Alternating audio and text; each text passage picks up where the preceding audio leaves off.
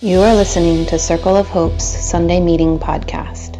This talk was given at 5720 Ridge Avenue. For more information, check out circleofhope.net or join us in person on Sunday evenings at 5 p.m.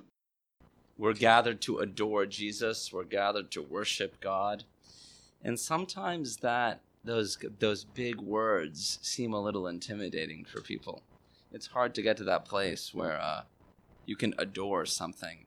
And I think that's especially hard as an American, because I think that the United States sometimes asks us to adore it. And you might feel resistant to that very idea.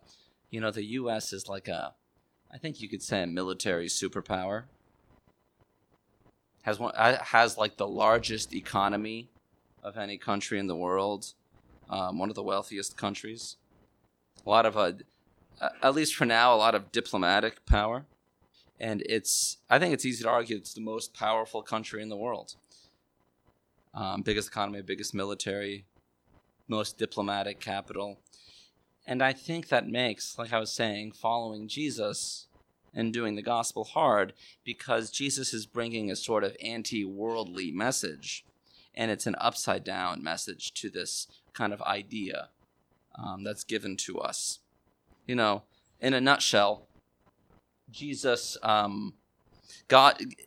through Jesus, God becomes human, dies, resurrects, and then this ultimate power over humans is eliminated, death. So if you put it another way, God becomes human to leave earth as the sole power to be worshipped and followed and obeyed. And even death obeys. So God leaves earth as the supreme power to be worshipped and reassures us again, no gods above me.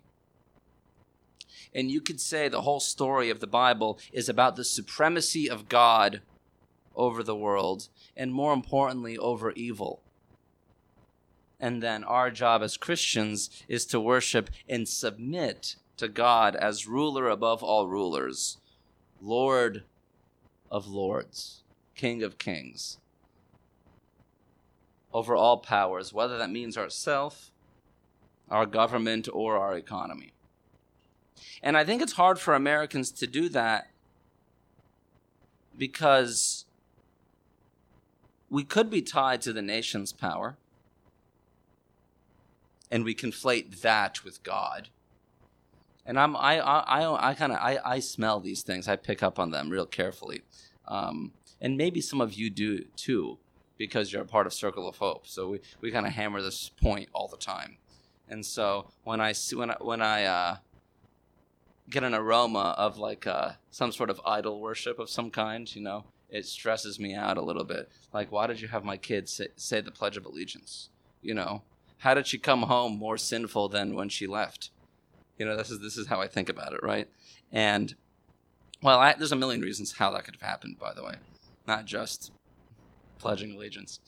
Or maybe we're repulsed at the endless pursuit of American power, and we want to deteriorate power, period. And so it's hard to worship a powerful God or follow a God who intends to reign supreme. So we might have difficulty because... Can I have the next one? On one hand, we worship other gods, like, let's say, the United States or something else. It might be hard to worship for that reason. It might be hard to be a Christian for that reason. But also, we might think worship assigns too much power, and we're not interested in assigning power, right? So those are broad generalizations about two groups of people, which you may not conveniently find yourself in one or the other. So that's not really what I'm trying to do. It might be two poles of a spectrum, but it may not be either. This is just the idea that I'm working with right now. Is that cool? I personally fall into the second group more. I am kind of suspicious of people in power, suspicious of authority. And so I can have some challenges. But a reason that I worship God is because I know God's power and authority and reign over the world is completely different than the way that worldly powers try to collect power and authority. Again, It's an upside down message, upside down. It's because instead of God reigning over us, God is with us, among us, reigning for us, as in on behalf of us and for the world. God isn't just benevolent. God's means are also benevolent. God becomes human in order to show us that God loves us. But God isn't weak. God is worthy to be worshipped. But we not only worship God, we relate to God. And thus, we're related to God. God is with us now, and we express God to the world. And we have that responsibility. We have that honor. And that's something in which to boast. That's something to boast in. We then derive our pride and our sense of self from the one to whom we are related. But that actually means we have to have a sense of self and a sense of pride and something to boast in. You can see how tricky it is to follow God and to worship God, and all of the hindrances that you find, all of the encumbrances that you find as you're trying to do this. It is rather countercultural, interpersonally and otherwise. I think it's hard to do that in our time and place because we frequently see the toxic results of arrogance, of overconfidence, or pride. And we might think we need to deny ourselves to be Christians. We deny ourselves, like the Bible writer says, in order to boast in Jesus, not just to diminish ourselves. That's the idea. We deny ourselves so that we can boast in Jesus and our relatedness to Jesus. So it's not just ego crushing to be a Christian. It's ego redefining. You're changing how you see yourself. You're changing your source of pride, your source of confidence, your source of self even. I want to resist that false humility that I think people who are, and especially people who are conscious of their societal privilege, that false humility that people that are conscious of their societal privilege collect, from their gender or their race or their nationality or so on, that they often exhibit. It's hard to worship if you think God is just mimicking the power of the world. It's hard to be proud of how you relate to God if you think the community that helps facilitate that relationship, that's the church, that's all of us. If we think that community that helps facilitate that relationship is just succumbing to the power of the world, or you think your pastor is just succumbing to the power of the world. If you think like Julie's like Trump or something like that. I don't think any of you think that. But, I mean, how could you think that? But if you have that idea, right? And to be honest, sometimes the church fails in that regard. It's clear that it does. And we see countless examples of it, just like in the Houston Chronicle this morning, right? Some of you may have seen the story where the 700 counts of sexual abuse over 20 years in the Southern Baptist Convention. So here we go again, right? So if you're cynical, your cynicism is warranted.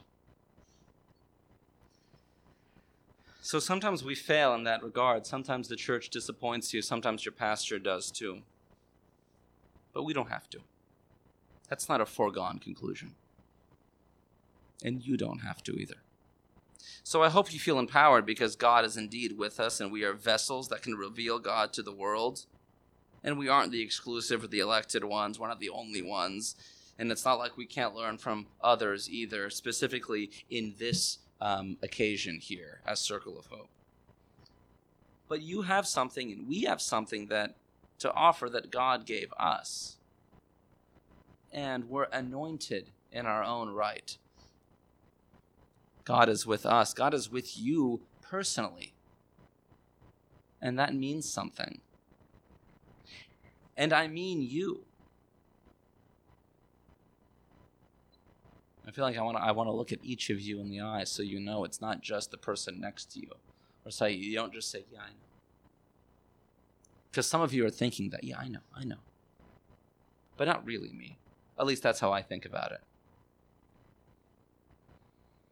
I think that's true for all of us, so let's keep saying it. And let's keep believing it, because it's really hard to internalize your own sense of value, especially if you think that a sense of value and a sense of self is wrong. And you in turn believe that self-deprecation is a holy humility. I want to keep sharing with you so that you have a sense of honor because you're related to God. We don't have a lot of honor in the United States. Honor is a big deal where I come from. In Central PA, yes, honor is a big deal there, but also Egypt. So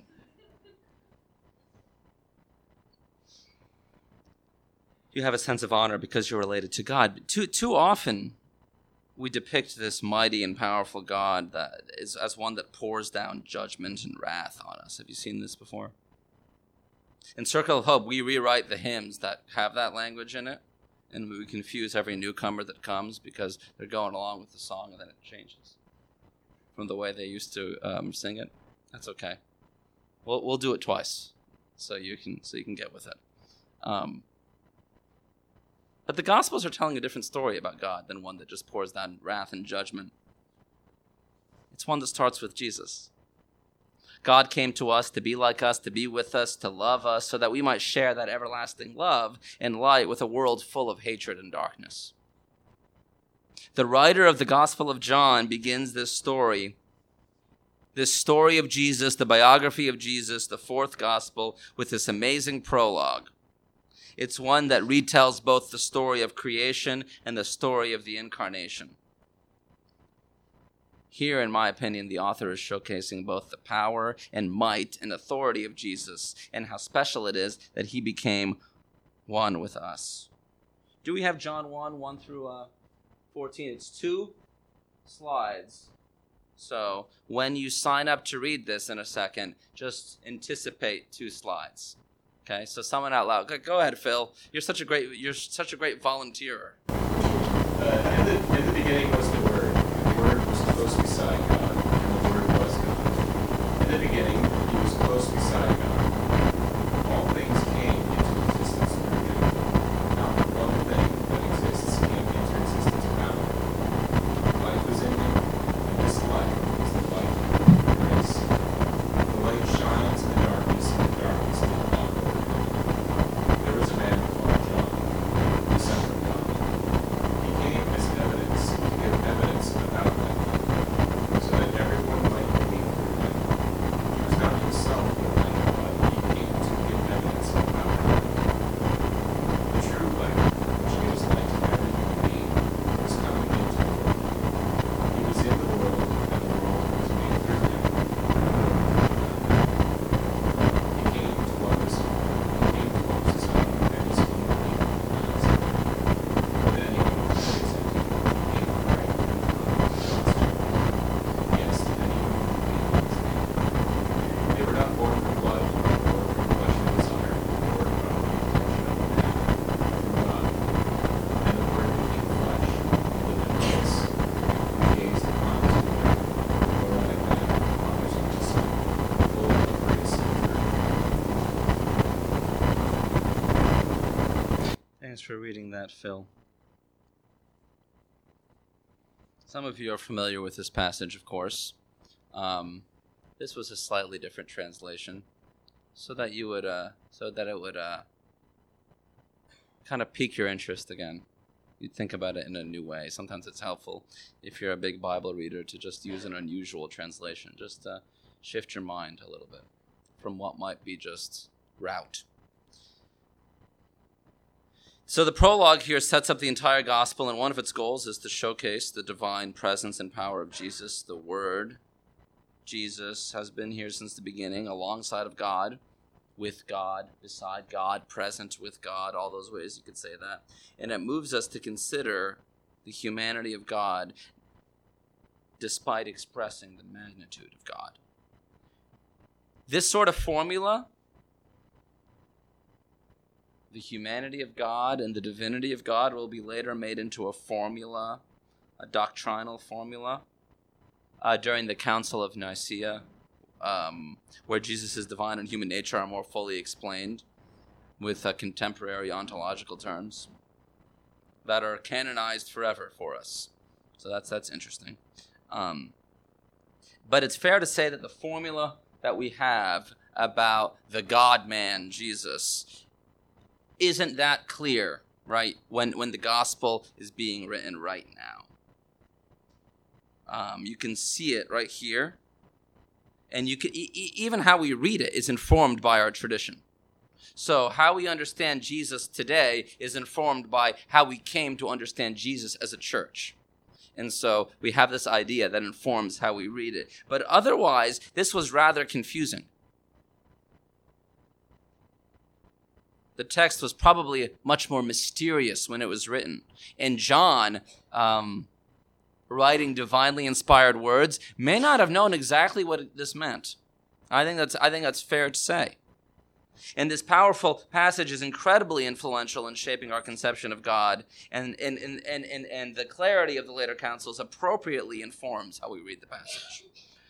The writer is telling us that Jesus is divine, a God, but more than that, Jesus is God. Moreover, Jesus is there since the beginning. Jesus is a co-laborer in all of creation. Jesus is elevated to the level of the creator of the world, directly having agency in everything that has ever been made. And more than that, the Word, the Logos, is the source of light and life, penetrating darkness and death, not being overcome by evil or any darkness. John, the writer of the gospel, is using Greek and Jewish ideas in his opening verses. And he's doing that because he's writing to kind of Greekified Jewish people, Hellenized Jews. So he is using contemporary ideas for his time to appeal to his audience. The textual confusion that we have in some of the cases is rooted in his service to bringing this timeless truth to a societal context. That's what's happening here. So even though it's mysterious, it makes sense, and it uses language that people that are reading this for the first time understand. It's using philosophy that they understand as well. And the clarity that we read this section of the text with now, again, is due not just to the writer himself, but to the application and the doctrine that is applied to this text well past its composition date. Nevertheless, John is writing in a way that speaks to his time and place, and he continues to do so when, I think in verse 7 or so, let's go back there, and verse 7 or so, where he starts talking about this other person, John the Baptist, or he doesn't call him John the Baptist or John the Baptizer here, it's just John. John, the writer of the gospel, is writing a sort of criticism against John the Baptist's offshoot of disciples that are around at the time. And here he's clearly setting apart John and Jesus. Jesus being superior, the word of God, John being sent by God. John testifies to the light, but Jesus is the light. As Augustine put it, John is truthful, Jesus is truth. John is the lamp, Jesus is the light. So he's doing that because some people are treating John the Baptist like a Messiah. So, in a very gentle way, he's maintaining some honor for John and moving on. So once again, John, the writer of the gospel, is writing to declare Jesus is the word and the final authority, a co-laborer in the creation of the world and of light, and John is merely making a way for him. John's abasement is exalted. His humility is exalted, or you might say his humiliation is exalted. But the world Jesus created, the home to which he belonged, rejected him and didn't know him. His own people, Israel, didn't know him. Jesus, in every expression, was a Jewish person. Came for the Jewish people first, and then to the Gentiles, right? That's what Paul says in Romans. And there's something heartbreaking about that. You can see at the end of Matthew 23, where Jesus is lamenting over how the people that knew me, that hung out with me, now you're rejecting me, you're betraying me. You know, there's some symbolism in the betrayal of even Judas to Jesus, because it represents such a bigger betrayal. But the writer continues, everyone that did know him and did accept him became his children. So something new is happening. In the person of Jesus, a new sort of nation of people is being born. They became his children. These people, and that's us too, become the children of God because God is with them and God received them. Because the creator of the cosmos, the bearer of light, received them. And it's not because of their blood. It's not because of their flesh. It's not because of their heritage or their own earnest effort. It's because of God. You're only included because God included you. And then after all this exaltation of Jesus, huge, lofty language for Jesus, the creator of the world, the light of the world, the life of the world, here comes the kicker. First 13 verses, that's the shot. Here's the chaser. Verse 14. You guys know that, what I'm talking about when I say that? You only just a little bit, huh? Oh, Rosie knows more? Okay. Let's get to the various verse 14s. The Word became flesh and lived among us. The Word became flesh and made his dwelling among us. The Word became flesh and moved into the neighborhood. The Logos became flesh and pitched a tent among us. That's the next line. The Word of God in all his power and glory, his authority and might, moved into the neighborhood, made his dwelling place among us. God pitched a tent among us, because the word is literally tabernacled. He tabernacled among us. He became God with us, because the locus of the activity of God is Jesus himself. You know, before you had the tabernacle where God lived and dwelled, and that's the sign of God to the Israelites, and they're traveling to the wilderness, and it's fire by day a cloud by day and a fire by night. And now that tabernacle is with us, and the locus of God's activity is Jesus right here. And it's a powerful image. What follows is even greater, and we all see him in his one-of-a-kind glory, like that of the Father, or as the late Eugene Peterson, rest in peace, tells us, like Father, like Son, generous inside and out, true from start to finish. We saw it with our own eyes. We saw the glory with our own eyes. We related to the glory. We were born as children from it. Are you getting then the magnitude of God and God's personal presence in your life? That both things can happen. That God's presence in the world is both cosmic and both personal, right? It's both things. It's the biggest thing ever, but it's just for you too. So, my friends, that's what we boast in. That wonder and in that glory, that God made God's dwelling place among us, that Jesus came to us to know us, to share with us, to bear us as his children, as heirs to the promise of God, as one who would reject any worldly allegiance. We assign ourselves then to be bonded to him. It's something new and something old. Here from the beginning and with us until the end. So boast in the fact that God is with us. Let's be a church and be a people who isn't ashamed of the power of God with us, of God being related to us, but rather one that shares in it and shares it. And this isn't an abstraction either. It's a lived reality. Because I know you're thinking, yes, I know that we saw Jesus in person because I know the story of the incarnation. I know the manifestation. Y'all are thinking about Epiphany, right, for these weeks. But we can be the lived and enacted reality of what might otherwise feel abstract. We can be a part of a body that allows the Word to dwell here and to make a home among us, to abide in us now, to make an abode in us now. And that's what Jesus leaves his disciples with if you keep reading about 15 or 16 chapters into John. Abide in me as I abide in you. Make your abode in me as I make mine in you.